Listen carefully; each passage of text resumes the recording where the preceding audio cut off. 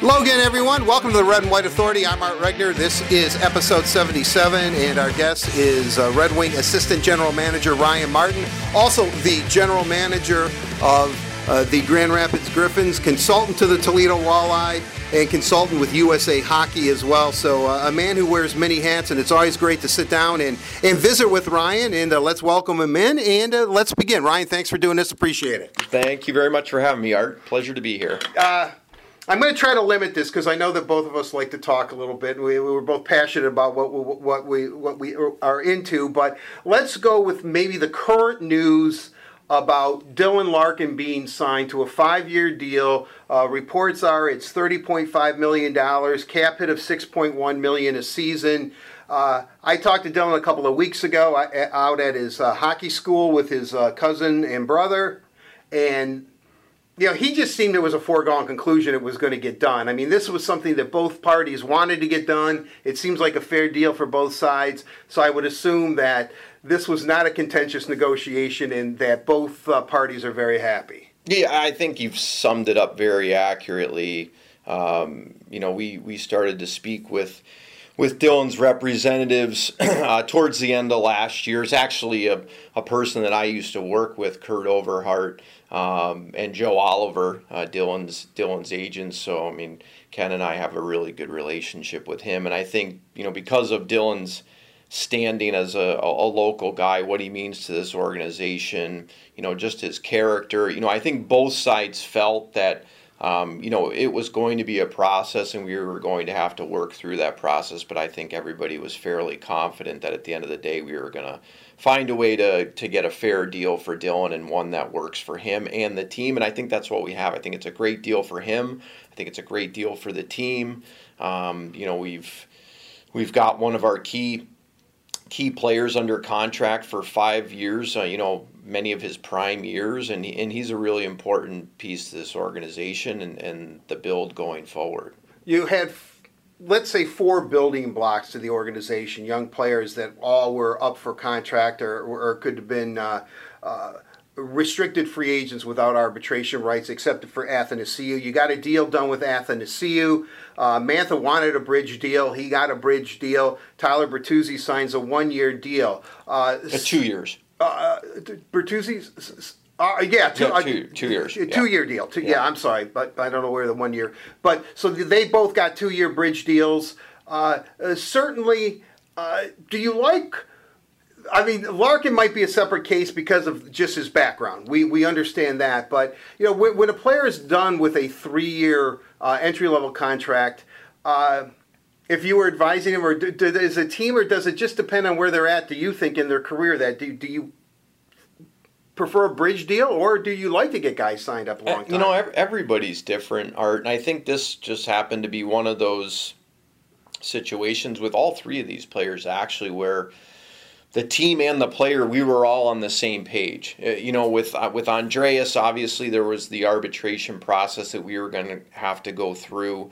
And when the player elects, the team can opt for 1 or 2 years. But I think both parties felt that if it did go to arbitration, we were comfortable with a 2-year deal. And I think that was probably in the player's best interest as well. You brought up Anthony. I think Anthony feels that he's just now scratching the surface. He thinks there's more there, and he's looking forward to taking another step in his development, and we feel the same way. So, a long-term deal with Anthony didn't make sense from our standpoint, and in his eyes it didn't make sense for him either. So once again, both parties saw it the same way, and then a guy in like Tyler in a little bit different situation than all those other guys because he doesn't have the experience level, but 2 years gives Tyler a little bit of security, more than a 1-year look. Gives him another year to sort of get established. Now this will be his first quote unquote full-time season in the NHL. Then he's got a whole nother year after that before and at that point he will have arbitration rights, but he's got 2 years until we're back at the negotiating table again. So, all 3 of those players, and they're all in a different standing than Dylan, both from an experience standpoint as well as where they are in this organization and where they are in their careers. And I think, both the team and the players in each individual case saw things the same way, and I think those are all really good deals for both parties. When you look at the situation, and during Dylan Larkin's conference call when Ken Holland was addressing the media, he brought up Henrik Zetterberg and his back issue. We've always known with backs it's always touch and go. Zetterberg, I really feel bad for him because he's only 40 points away from 1,000 in his career. Yet, is the organization taking a wait-and-see approach, or do you kind of in the back of your mind look at, there might be life without Henrik Zetterberg. We might truly be facing that.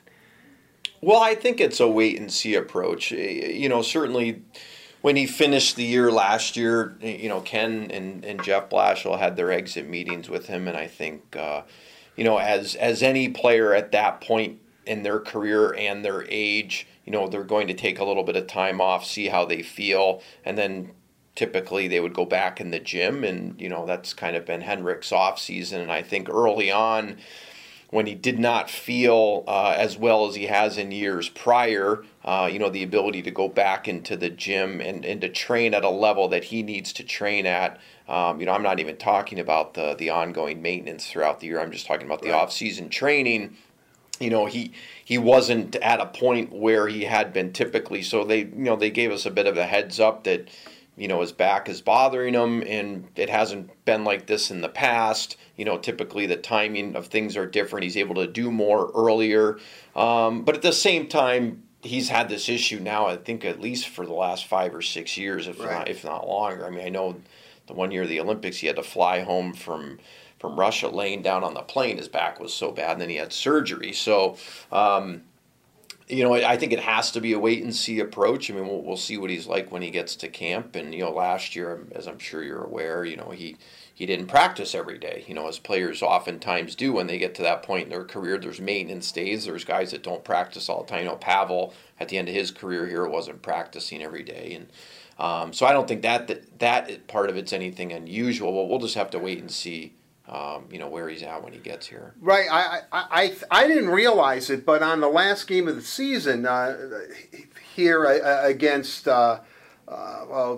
New Jersey, I can remember him saying, asking what's your plans for the offseason, and he said, my goal for next year is obviously to play, but and he kind of smirked at me. He said, I didn't practice at all from January on, and I'm thinking, you know what?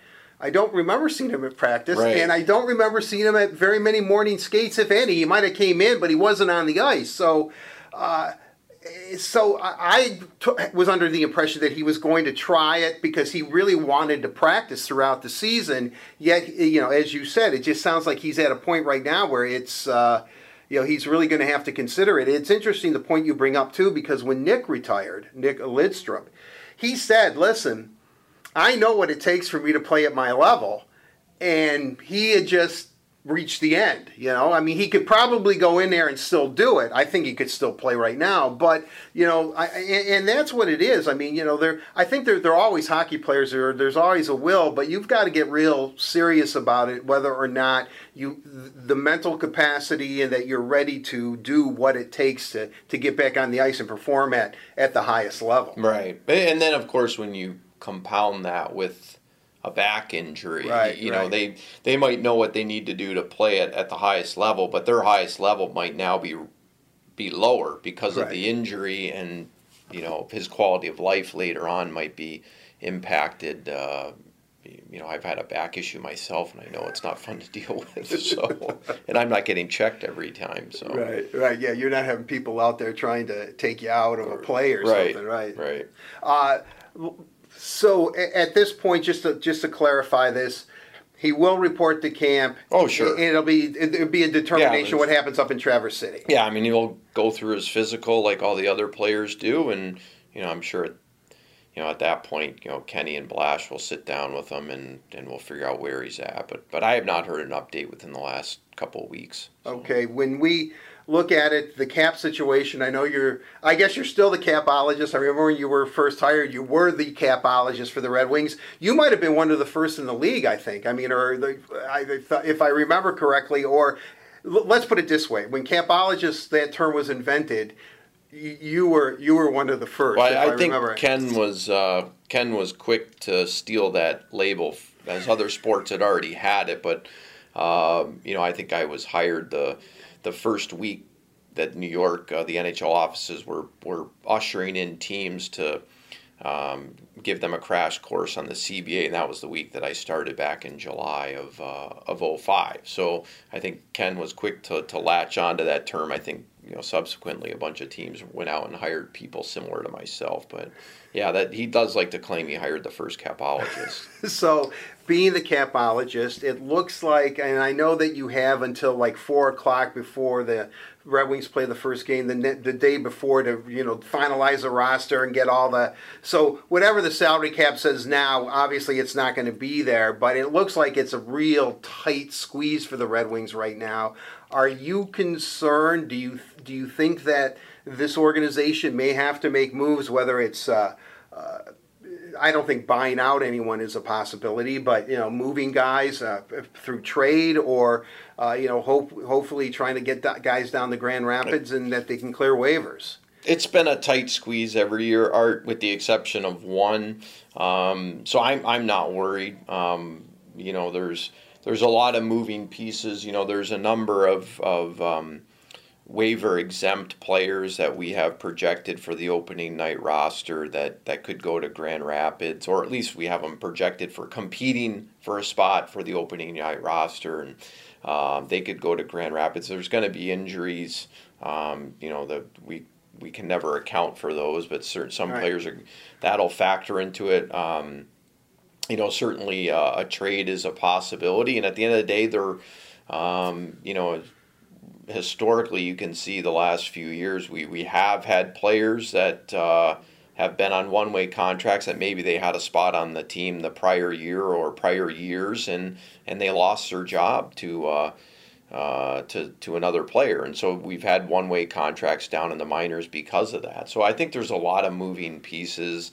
We're not over by a lot. I mean, it's certainly a very workable number, is the way we see it. So certainly, it'll be a fun preseason, and depending on how things shake out, and you're right, the big bugaboo is injuries, because regardless, someone always unfortunately seems to get hurt. Yeah. I mean, and that happens, and there's different rules. If you have a player that gets injured, who's on a two-way contract, that the salary that he hits your books at could be different than a guy on a one-way, depending on where he was the prior season. So there's a bunch of different rules that'll impact the opening night roster as opposed to the regular cap throughout the year. So, but we're not over by very much, so it's a very workable number. I know we're going to be moving on a lot here, but let's talk about the draft. Certainly being in Dallas, I was getting a little nervous. I thought Montreal would be the key. When they didn't take Filip Zadina, I thought there might be a chance, yet there was no way I thought that Arizona would pass up Zadina, especially after Brady Tkachuk was taken by Ottawa. How surprised and stunned were you? Was the organization that a player of this quality, every report I read, Ryan, and you know me, I looked at all this stuff, said that there were 3 players in this draft that were NHL ready. Svechnikov, obviously Rasmus Dahlin, and Zadina. For him to fall to 6, was that, sometimes you need a little luck. Was that maybe a break the Red Wings needed? Yeah, I think certainly a little luck always helps. I don't know about only 3 players being NHL ready. I've since seen a couple players out in the World Junior Festival that look pretty good and look like they might be able to step in. So, organizational need always comes into. I don't want to comment on what other organizations did or why they may or may not have taken a particular player, but certainly there was a lot of good players available. We felt in the top 6, we felt we were going to get a really good player regardless of who it was and what the position might be. Certainly we did not expect, in all the scenarios that we went through in the days and weeks prior to the draft, we, I'll be honest, we did not envision one where it was likely that he would be falling to us, but we certainly considered it because we felt that it was a possibility. We didn't think it was highly likely, but obviously we were really excited when it worked out. I think he's an excellent offensive talent. I think he's a really good fit for what we're trying to build here, and we're really excited that he did fall to us. I know you always want to temper the fans' expectations, the media's expectations, but certainly there seems to be an air among the Red Wing fan base once he was drafted that the enthusiasm for the team and possibly him making the squad next season is a distinct possibility.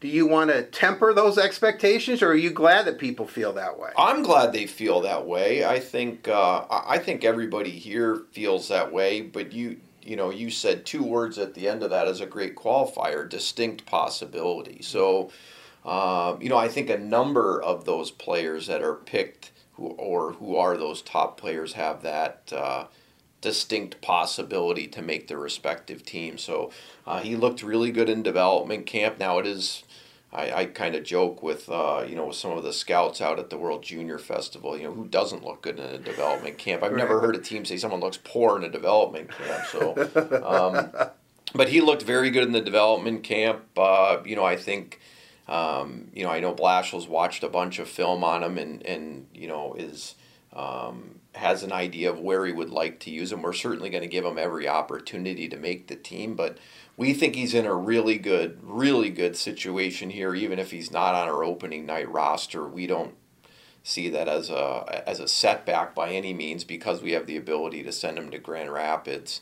We feel his development is best served in North America, and if he's not ready on opening night, that doesn't mean he won't be ready 2, 3, 4 weeks later. Maybe he needs a half season like Pasternak did in Boston. There's a lot of we're excited just that we get the chance to have our hands on him and develop him here between Detroit and Grand Rapids, as opposed to the CHL or Europe. We think it's in our best interest to do that. When you look at the draft and get a quick overview of it, not only did you get Zadina, Veleno falls, and many people thought he'd be in the middle of the first round, and then Jonathan Berggren, whom Tyler Wright told me, look, we were going to take him at 30, but with Veleno there, we had to take him, and then we get the guy that we wanted at 30 at 33 or whatever it was. So I mean, and then the three defensemen.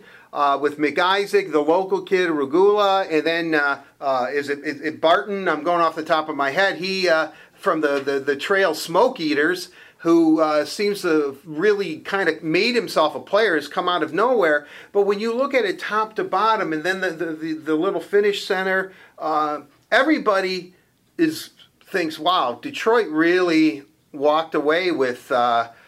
Had one of the best drafts in the league, and I'm just not saying that because I'm sitting across a table from you. But I would imagine that when you look at this draft, you have to be pretty pleased with what the Red Wings were able to acquire.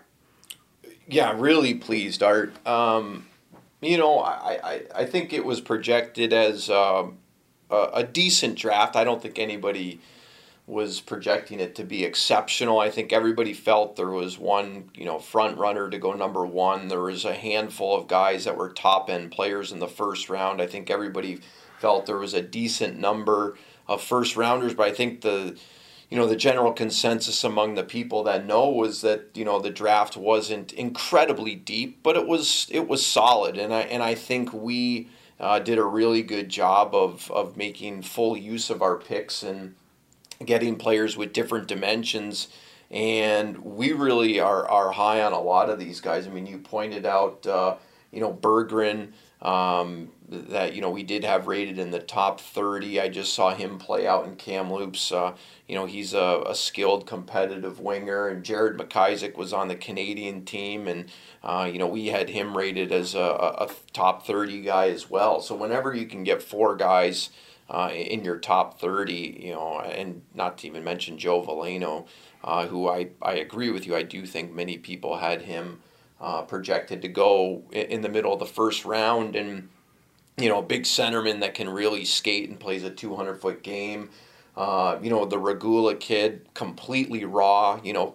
We interviewed him and he joked with us, when we asked players a question about whether they envisioned themselves sitting at the combine a year ago, and he sort of laughed at me. He's like, "Are you kidding me? I was playing at Cranbrook High School." He's like, "I wasn't envisioning the NHL. I didn't Right. really know what the next step was going to be for me." So that guy's incredibly raw. He's a sponge. He gets better week to week. He's a really intriguing pick with his size. I have not personally seen Seth Barton play, but our scouts like him, and I know the coach very well where he's going to school. They're really high on him. Then we take a couple of European goalies in the mix, and Otto Kivenmäki, the little Finnish guy, came to camp here, and he's got a lot of skill for a little guy. Right. He was one of the more dominant players in the development camp. And then Ryan O'Reilly's a big, strong, sturdy winger that's going back to play another year in the USHL, and then he's going to be moving on to Denver, a really top-notch program. So between some skilled players, some size, some defense, some goaltending, we feel we've added a lot of different dimensions, and we're certainly obviously ecstatic with the top part of the draft with Zadina and Veleno in the first, and Berggren and Jared McIsaac early in the second there. Let's go to development camp. It was pretty impressive, the red and white game, or Team Howe versus Team Lindsay. I was talking to Dan Watson about it, who was coaching Team Lindsay. They went out to about a 5-1 lead.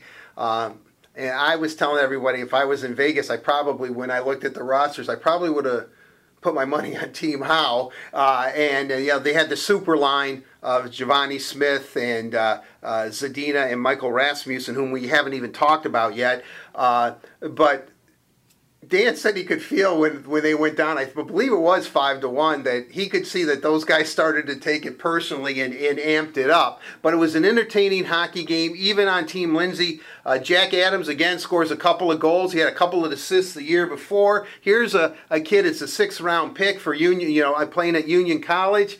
It seems that the cupboard is being replenished here for this organization, which for so long, as we heard, because they were so, the premier organization in all the NHL, that, draft picks just, when you're drafted or trading first-round picks away to acquire assets to compete for the cup, the mindset's differently, but it looks like that where the organization is right now, as far as young talent in specific areas, perhaps, looks pretty good. Yeah, and when you get 11 draft picks in a year as opposed to maybe 5 in a particular year when you're trading away picks, obviously you don't need to be a genius to do the math, but when you get twice as many kicks at the can, you're bound to end up with more prospects. But once again, I think it's a real testament to the work that our scouting staff and Tyler Wright, the director of scouting, and Jeff Finley, his head guy, have done. And they're getting players with different dimensions. We do have some size. We've got some scoring ability. We've got some centers. We've got some wings. We've got some defensemen that have got some range. We've got smaller, undersized defensemen that have got some skill that can run a power play. We've got different types of goaltenders, some European, some North American. So I do think, there's a nice blend of some different dimensions there. I do think the development with the Little Caesars Arena, the development camp was, I think the best we've ever had in my 14 years here. I thought it was outstanding. Sean Horkoff and Dan Cleary and Ben Simon and his staff did a tremendous job running the camp. Certainly, moving the camp from Traverse City back down to Detroit, a number of the players commented that there's just more of a business-like atmosphere because we're not in a resort town, and I think that showed up in every aspect of the camp, from the nutritionist presentations to having the meals served in the locker room to the off-ice workouts to just the attention to detail that Sean and Dan and the group of coaches brought to the mix. But I thought the development camp was outstanding. Will it continue to be in Detroit, or is that still being explored? Because the reason we believed that it was here was because Traverse City Center Ice Arena is going through renovations.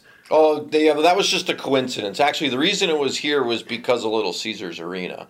We will continue to hold the prospect tournament and the main camp up in Traverse City, but when from here on out, development camp is here right. at the Bell 4. Right. Yeah, because when you've got access to the resources that we do, when we used to have it down at the Joe. Without the big gym and the off-ice component, right. And maybe the opportunity in the city for the players to do stuff. We didn't have a nutritionist on staff then.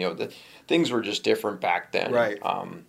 But the chance to move it into a smaller venue, bring the public in.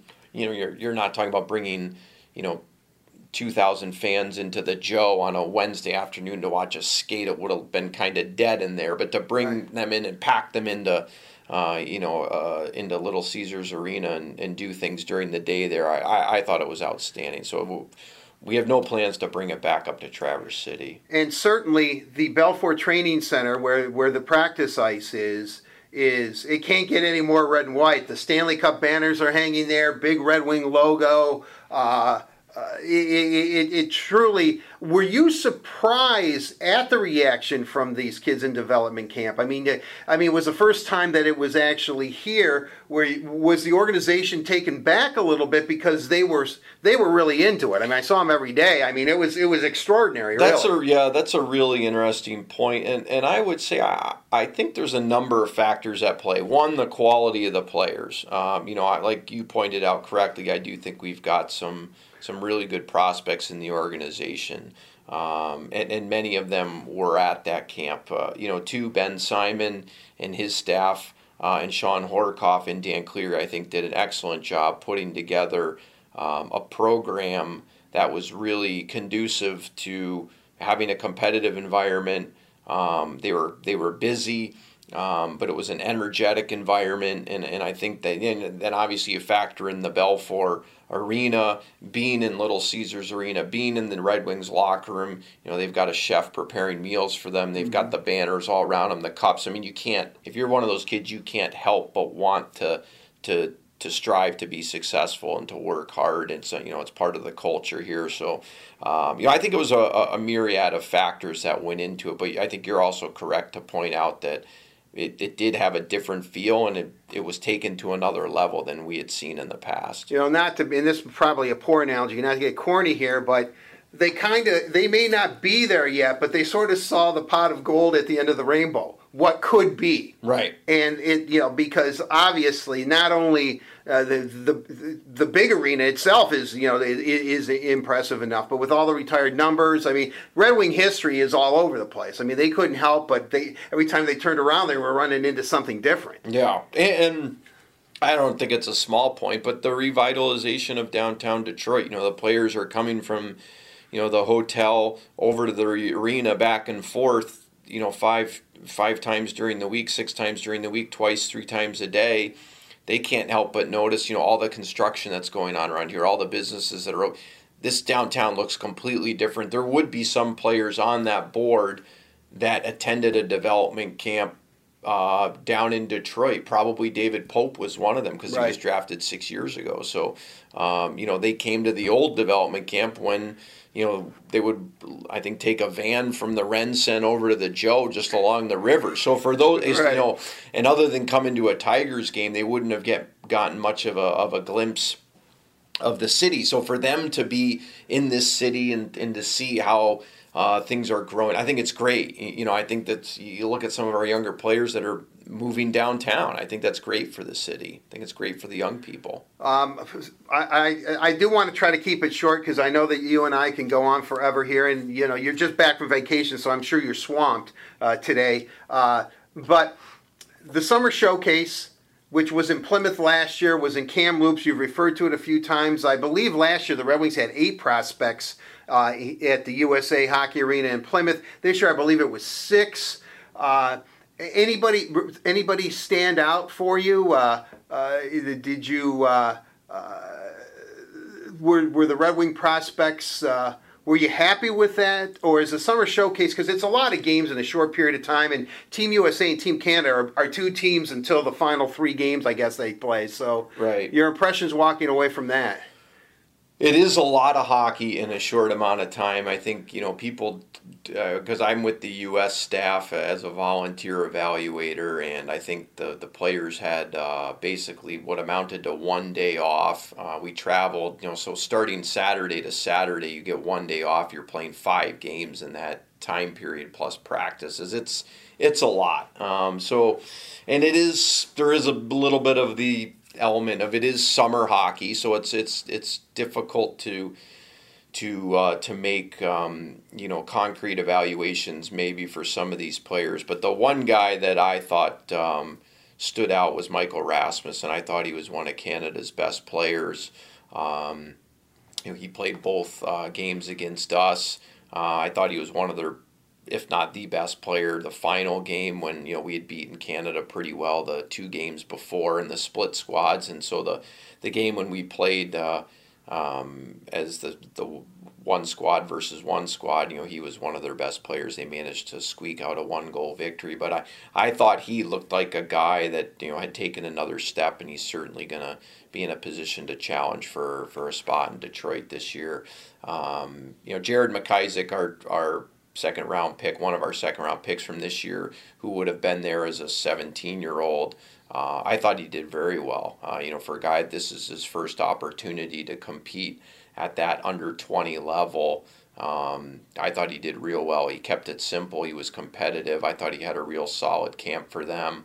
Alec Regula was one of the American players that we had there, and I think for Alec, he showed very well. He was a guy that he was in the group that the U.S. team had cut about halfway through the camp. But I think for him, I think he like I said before, he's a sponge. He gets better every week. He's a guy that's going to be on the radar for the U.S. team to follow.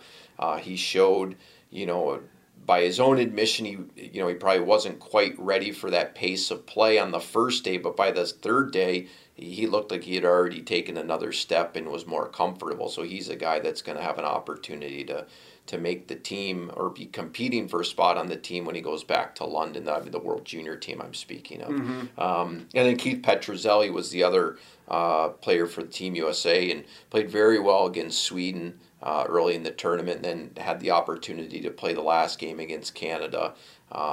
Didn't fare as well as he would have liked to, for sure, but it's a half a game snapshot. But Keith, I thought, looked very good against Sweden.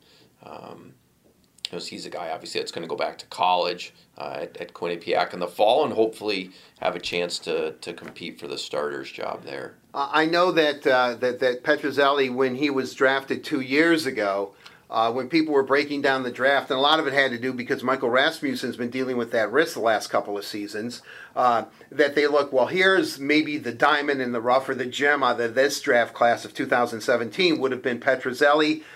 He experienced some growing pains, let's be honest, at Quinnipiac.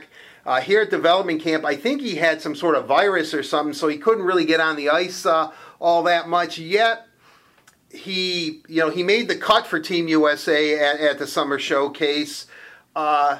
Expecting high expectations for him still, that some kids you mature at different times, that he's ready to take that next step. Yeah, I think everything you've said is very accurate. He did have some growing pains at Quinnipiac last year, and I'll quote his head coach by, he's a guy that never had to compete to be the starter. Right. Like going back to Pee Wee. He's a guy that just was the starter, and all the way until sort of the end of his year in Muskegon in the USHL, when it became more of a competition to see who would be the starter with the other goalie. He had never been in a position where he had to compete for playing time, and I'm a big believer in competition and bringing out the best in a player. So when he got to Quinnipiac, nothing obviously was going to be handed to him, and it wasn't. And so now he's in an opportunity where, he's competing with another goalie for starting time. I think he did very well initially and showed, that it was going to be a two goalie fight. And then for whatever reason, the other goalie was able to take another couple steps and advance his development, and Keith kind of stumbled a bit and didn't get the opportunity to play really until around January, play regularly until around January, and then he finished the year very well. And then, like you said, came to camp and he was having some issues. He wasn't able to keep food down very well, and wasn't able to get on the ice and do much. And since then he's back on track and he's healthy, and he showed up to Kamloops, and played well. He practiced really well, and I know that sounds kind of funny, but we are using practices as evaluation tools up there because we don't have these guys for that long. Right. You're trying to make a lot of decisions within a week, but he practiced really well. He played that Sweden game. He was good. And, but for, a couple of goals in the final Canada game, then we made a goalie switch. I think he did everything that was expected of him, and now he's got to go back to Quinnipiac and build on that. I want to move towards the Red Wings, and I want to touch upon on Grand Rapids and Toledo too, because as the Red Wings are going through a transition, it seems that the Griffins and the Walleye are also going through a transition this season. To get some quick thoughts about that, but let's focus in on Jeff Blashill. Has been very adamant, and Ken Holland by his comments saying that he expects 2 to 5 different faces on the team, and I think he was talking more or less, I don't want to put words in Ken's mouth, but he was looking at young prospects of maybe having a legitimate shot, if maybe not making it right out of training camp to play this year. But 2 for sure, I think he's centered on. Blashill has said in the past, the old expression, tie goes to the runner, tie goes to the veteran. This might not be the case this year, that tie may go to the prospect over a veteran player. Again, I know we talked about the cap situation. You're the capologist. You don't seem too worried about that regardless of how it shakes out. But is that accurate? Do you, legitimately, do you see upwards of 2 to 5 players at some point, maybe right out of camp, wearing the red and white when the season starts against Columbus on October 4th here at Little Caesars Arena? I think that's very accurate. To basically to be repetitive and say what Ken and Blash I think have highlighted it perfectly. Between the Zadinas and Rasmussens and Hroneks and Hicketts and Chalowski and Sulak. As defensemen, Dom Turgeon came up and played some games last year. Certainly Svechnikov. There's a lot of young players in our organization that I think, our expectation is when camp opens that they're going to be competing, for jobs on the big club, and I think that's a real positive for sure for their development as well as for our development. And then even if you want to look at some of sort of the older pros, someone like a Matt Pumple, who was a restricted free agent. He's never been to a Red Wings training camp. We acquired him in a trade, but he has close to 80 NHL games experience. We do have some veterans down there that that would also be able to fill a hole if need be, at least at certain times during the season. So I think we're optimistic about the prospect of some of those younger players competing for jobs in Detroit for sure. When you look at Rasmussen, Ryan, I've talked to you about this a lot. His hand-eye coordination is extraordinary. Obviously, the Red Wings' power play, for lack of a better term, was not very good last year. That certainly has to pick up. Certain guys, even though Mantha had 12 power play points, led the team with 9 goals. Dylan Larkin, I think, only had 9 points total, only 1 goal. They know that they've got to pick it up. The Red Wings lost 27 one-goal games, which is a very high amount. I think it was second most in the league. My point being is that everybody knows that the power play has to get better, significantly better. It looks like Rasmussen, and I don't want to label him because I think he's a complete player, is a power play specialist. Is it fair to say that at this point, with the skill set that he brings, that it's almost his job to lose not making this roster? Well, power play specialist. With all due respect to Marty Frick, I see Marty Frick as a power play specialist because he has that that shot. And not that Right. Marty doesn't have another dimension to his game, but I think someone like Michael Rasmussen's got. He's a multi-dimensional player. Right. He does a lot of things. But his hand-eye coordination, net front presence. Yeah, is... but I wouldn't refer to him as a power play specialist. I would just refer to that's part of his skill set.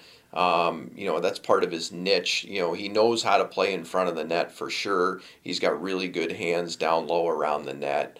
Obviously, his size, I think he's very comfortable playing in those traffic areas, and I think he has very good feel and instincts in terms of how to use his size to protect the puck. So certainly, I was actually just talking with Jeff Blashill this morning about Michael and my thoughts on what he did out at the World Junior Camp in Kamloops, and Blash watches the games on TV, and he, like I feel that he's in a really good spot to compete for a job in Detroit.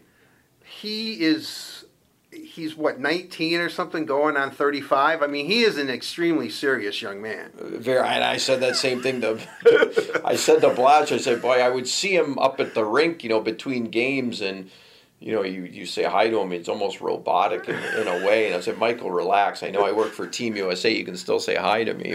But he and I got a chuckle out of it at the end of the tournament when he got the better of me in the last game. But I in all seriousness, no pun intended, he's very serious.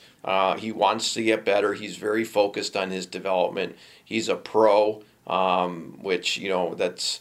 Not everybody can say that about a young 19-year-old prospect. He is a pro. He works at it.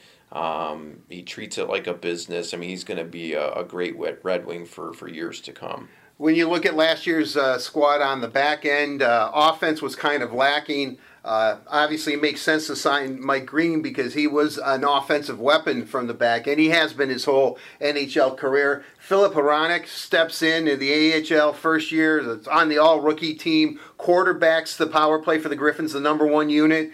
Certainly there's opportunity there for him, especially with, again, and I'm not saying he's a power play specialist, but his skill set includes being able to quarterback a power play, at least at the AHL level. Yeah, just, to start the year in Grand Rapids, we had Phil and Vili Sariarvi down there as first-year defensemen, and we wanted to give them opportunity in terms of the power play, but at the same time, we didn't want to hand them jobs. And Todd Nelson had decisions to make too, coming back from the Calder Cup championship. He had all his defensemen back, but I think to Philip's credit, he was able to lock down a full-time, everyday job, probably 5 or 6 games in, and then he beat out one of our veteran defensemen to run the power play, and that's how Phil got his opportunity when he beat out Robbie Russo and Ryan Sproul, who we ended up trading to New York, when that spot opened up for somebody to be on the power play, and that's a real credit to Phil. He had a really good year down there. Vili was on a little bit different trajectory. Vili, did not end up getting as much specialty team time as Phil did, but certainly by the end of the year had worked his way in as a regular in the lineup and had started to show the ability to run the power play as well. But in the short term, it does look like, Phil, our expectation, and I think Phil's expectation too, is that he's coming in here to compete for a job in Detroit, and certainly his ability to run the power play, adds a dimension to his game. People are always asking me, who do you think is going to make the team? What do you think? I think the dark horse candidate, although I think that Libor Sulak has an opportunity here. He's kind of put himself in a position to at least be looked at. Is Joe Hicketts, just because he does seem to be a little bit of the forgotten man on the back end, but then again, that's the Joe Hicketts story, that he's always kind of, and I'm not saying that you're intentionally blowing him off, I don't mean it like that, but you know what I mean. People are looking, they're excited about Hronek and Sulak's coming on, Chalowski obviously a number one pick, and Vili Sariarvi starting to come on too, also a very high draft pick. Hicketts is a guy you signed. I mean, he was a free agent signing. Yeah, and he's not he's not the biggest guy, he's not the fastest guy, he's not the the prettiest player, but the guy just finds ways to make plays. He's a hockey player. I actually had the chance to visit with him out in Kamloops during the World Junior summer showcase there, because he's from there, and he stopped by the rink to say hi to us, and he looks great. And we know what he brings to the table. I think by everyone's assessment, including Joe's, he did not have the year in Grand Rapids that he was expecting to have last year. He had higher expectations for what he wanted to do down there, but when he came up here, I thought he played very well up here in Detroit for his 5 games, and he's certainly going to be in a position to compete for a job as well. I know Jeff Blashill really likes him, and Libor Sulak, to get back to what you first mentioned, Libor. If anybody watched the World Championships on TV, Libor was playing as part of the shutdown pair, for the Czech team. He's going up against Patrick Kane and Johnny Gaudreau, and when they played the U.S. team. So I think he's got real good upside. He's got size. He can skate. He knows how to take away space with his size and his range and his feet. His puck decisions probably have to mature a little bit in terms of the smaller ice. He's used to playing on the bigger ice over there, but he's another guy that we feel is going to be in a position to compete for a job at a camp too. When you look at Dennis Cholowski, obviously high expectations. He's done everything the Red Wings have asked him to do. He had a great year in the Western Hockey League. Yet I get the feeling, and again, this is only me, and I'm certainly not a part of the Red Wings staff or anything like that, but I know he's going to have the opportunity to make the team. It just seems that maybe a year in Grand Rapids, or to start off in Grand Rapids, where he's going to get all kinds of playing time in every situation, might be beneficial for him. Well, for sure it will. It will be beneficial for him if that's the position that he's in. And at the end of the day, the players will decide. If he shows up at camp and he's competing for a job and he can help the team win and he's going to play meaningful minutes up here, then there's no reason why he can't be here. But based on what he's done to this point in his career at St. Cloud as well as in the Western Hockey League, our expectation is that his development is probably going to be best served by playing a ton of minutes, playing in every situation, and right now it looks like that's going to be in the American League, but certainly, he's going to be in a position to compete for a job at a camp. But if he does have to go to the American League, but certainly there's a lot of positives to being down there, to playing a lot of minutes and playing those important key situations. And if you do make mistakes at that level, it's not as egregious as if you make them up here.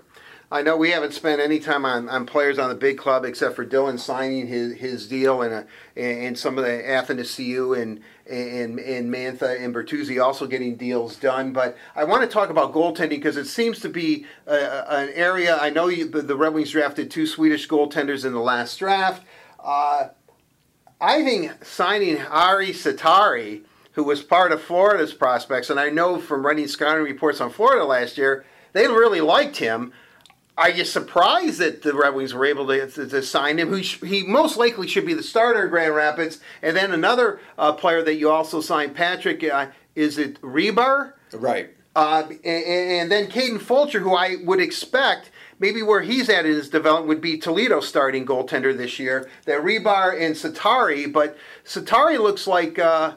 I hate this expression, Ryan, and forgive me, but kind of a diamond in the rough. Jimmy's in the last year of his deal. We know Bernier signed for 3 seasons, and I'm not saying Jimmy's not coming back, but this is a position that's definitely in flux, especially with, depending on what Philip Larson does at Denver, he could be knocking on the door. Petrozelli's only going to get better. So goaltending, even though it's unproven, some of the prospects, and it's important, obviously, because of where Jimmy's at, goaltending, are you happy with it? Are you looking, obviously getting 2 guys from Sweden, you definitely need to replenish the position, but where does that stand right now?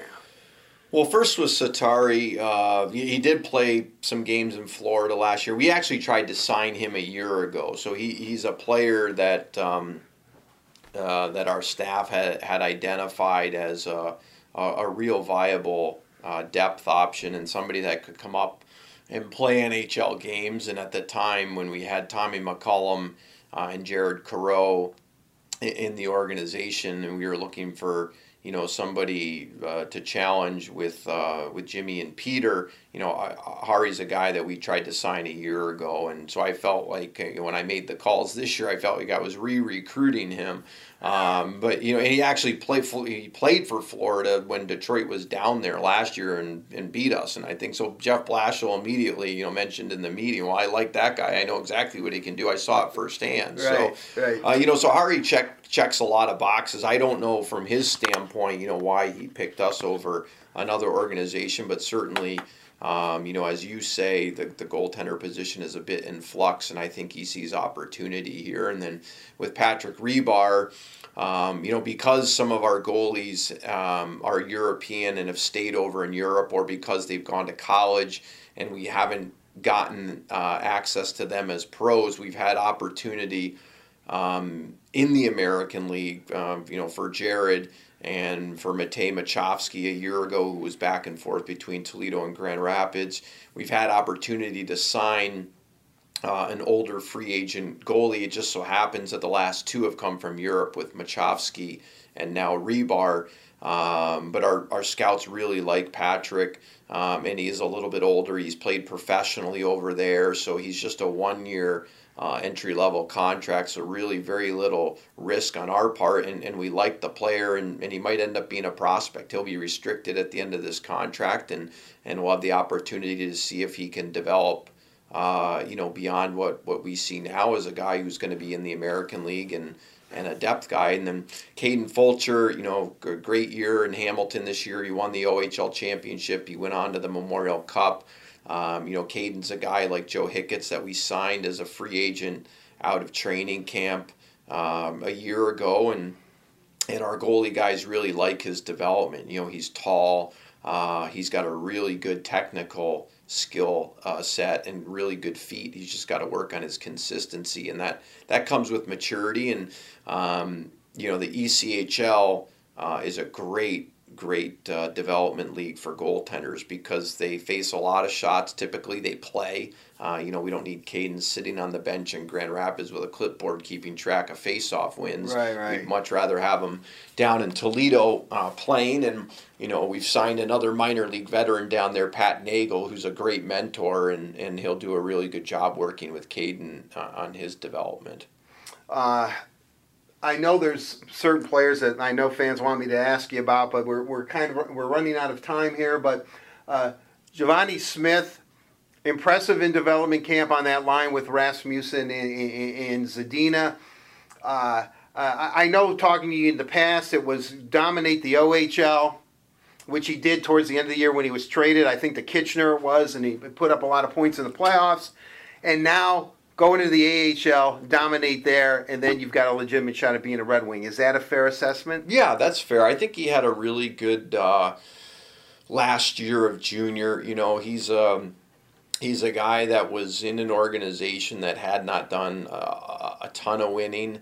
For a variety of reasons, they were a little bit down in their development and the players that they had, and so I think to get him to an organization that was going to have a chance to go on a bit of a playoff run and put him in that important situation, the latter part of last year in junior, I think was really good for his development. And I think he knows. His brother plays in the league. I think he knows what it's going to take to make that step from junior to the American League. And I think it's sometimes good for players to have a sense of urgency and pressure in terms of making that adjustment and realizing that it is a big step. The American League's a really, really good league. And so I think Giovanni having that perspective, he's come down here to Detroit on his own dime to train on his own with some other pros. I actually see Giovanni from time to time when my daughter trains at the same facility as him, and I drop him off. So he's there every morning. He's working hard. He's putting himself in a great position to be one of those guys that, when Coach Simon makes the decision about the opening night lineup, and that he's not only in the lineup, but that he's going to be play that he's going to play meaningful minutes and play in important situations. Another player that we sort of touched upon him, but Evgeny Svechnikov, I say this has got to be a pretty big year for him. I mean, he's had some opportunities. He's shown flashes.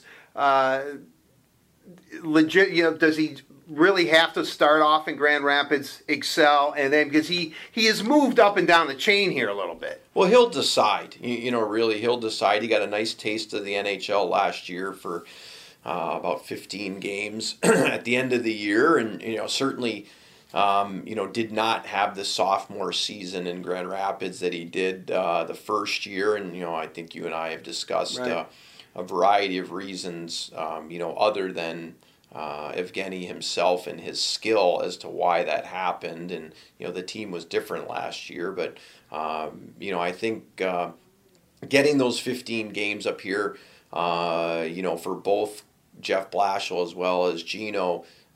Jeff saw the player that Gino can be, and he likes, what he brings to the table, and I think he sees the type of role that he can fill. And at the same time, I think there's a comfort level from Gino's standpoint where, he sees that he can play in the league, and he sees also what he needs to do to work on to have more success at this level. So, whether he's ready to be in the opening night lineup or needs more time in Grand Rapids, he'll decide that. I do know that, he's always had a really good off season. He's always trained really hard. So I know he'll be in great shape, and then, he'll get an opportunity to come in here, and then he's got to go out and do it during those exhibition games. One final question. We'll kind of end it here, but you mentioned Ben Simon. He's the new coach of the Grand Rapids Griffins, was an assistant for 4 years. Dan Watson is back in Toledo. Even though both teams are in a transition, a lot of new faces on both clubs this year for the Walleye and for the Griffins, yet you're the general manager for the Griffins, and you're the consultant for the Walleye. You help Dan Watson out and are always offering advice to him. There's still stability, though, because the coaching positions, these guys are pretty rock solid. Yeah, and the continuity, I think really starting at the top with Ben, the fact that Ben was an assistant coach there for the last few years with Todd Nelson. I got to know Ben a little bit when he was a player and I was an agent. I recruited him. I did not end up representing him, but I knew him a little bit as a player, and then he actually reached out to me when we were going through the transition from Jeff Blashill to Todd Nelson, and Ben reached out to me. He was between jobs with the American League, and that's how he and I developed a relationship. He's probably one of my best hires at that level. He ended up being an invaluable member of Todd's staff. He's a guy who's been a head coach before at a lower level. He's had success there. He's a tremendous assistant coach. He's a great teacher. He's definitely ready for this opportunity to be a head coach. Certainly losing Todd is a big loss. We had a lot of success down there with Todd. We wish him well in Dallas. I think he's going to do a great job on Jim Montgomery's staff in Dallas. But to have a guy that you can move from the assistant chair right into the head coach chair, I think is really good. And so that continuity is important. And then we've got two great assistant coaches on his staff with Matt McDonald and Brad Tapper, both of whom were head coaches in the ECHL a year ago. So we've got a lot of head coaching experience down there. We've got a great staff. And then, I know Dan Watson had the opportunity to talk to some American League teams about different opportunities, but felt at this point it was in his best interest to stay at the ECHL level as a head coach. And so, personally, I'm real happy that he's coming back, because I think he runs, one of, if not the best programs in the league. He's got a tremendous track record of success down there, but more importantly, he does a great job of developing players. Every player that has played in Grand Rapids that has come through Toledo has been a better player when we get them in Grand Rapids, and that's a real testament to him and Andy Delmore, because it's not easy to develop players at that level and want to move them on to the next level, but Dan does a great job in that regard. All right, the final question. This has been a crazy off season for me. It doesn't seem to slow down. What's it been like for you, Ryan? I mean, because you know, a couple of teams here, not only the Red Wings, but as we said, the Griffins and the Walleye. I mean, have you been able to take a breath, or is this what you live for? It's been pretty exciting, and you're all psyched up and geared and ready to see how this thing pans out. Yeah, the off season's our Stanley Cup. So you know, between contract negotiations and you know, the salary arbitration preparation, you know, training camp details. You know, we've had a lot of turnover on the Grand Rapids roster. You know, Chris Terry is new, Wade Megan is new, Carter Camper is new. You know, we did bring back some of our other players, but you know, we had some new players to sign there. We were working on some minor league contracted players for Grand Rapids depth. So there's always something to do, you know, during the off season. This is when all the detail work gets done that hopefully ends up paying off during the regular season. So I haven't had a whole lot of downtime, but certainly have had some time to spend with the family, and I think they appreciate having me around, not having to run out to a game every night. Right. I got some, you know, time at night and on the weekends to spend with the kids that sometimes I don't normally get during the season. So that's been nice. Well, Ryan, thanks for taking time out of your busy day. As I said, you just got back from vacation. It's your first day back. I know that you have a lot of things to do, but I appreciate it. I always enjoy talking to you, and look forward to talking to you again very, very soon. Thanks for joining us on the Red and White Authority. Thanks for having me, Art. Take care.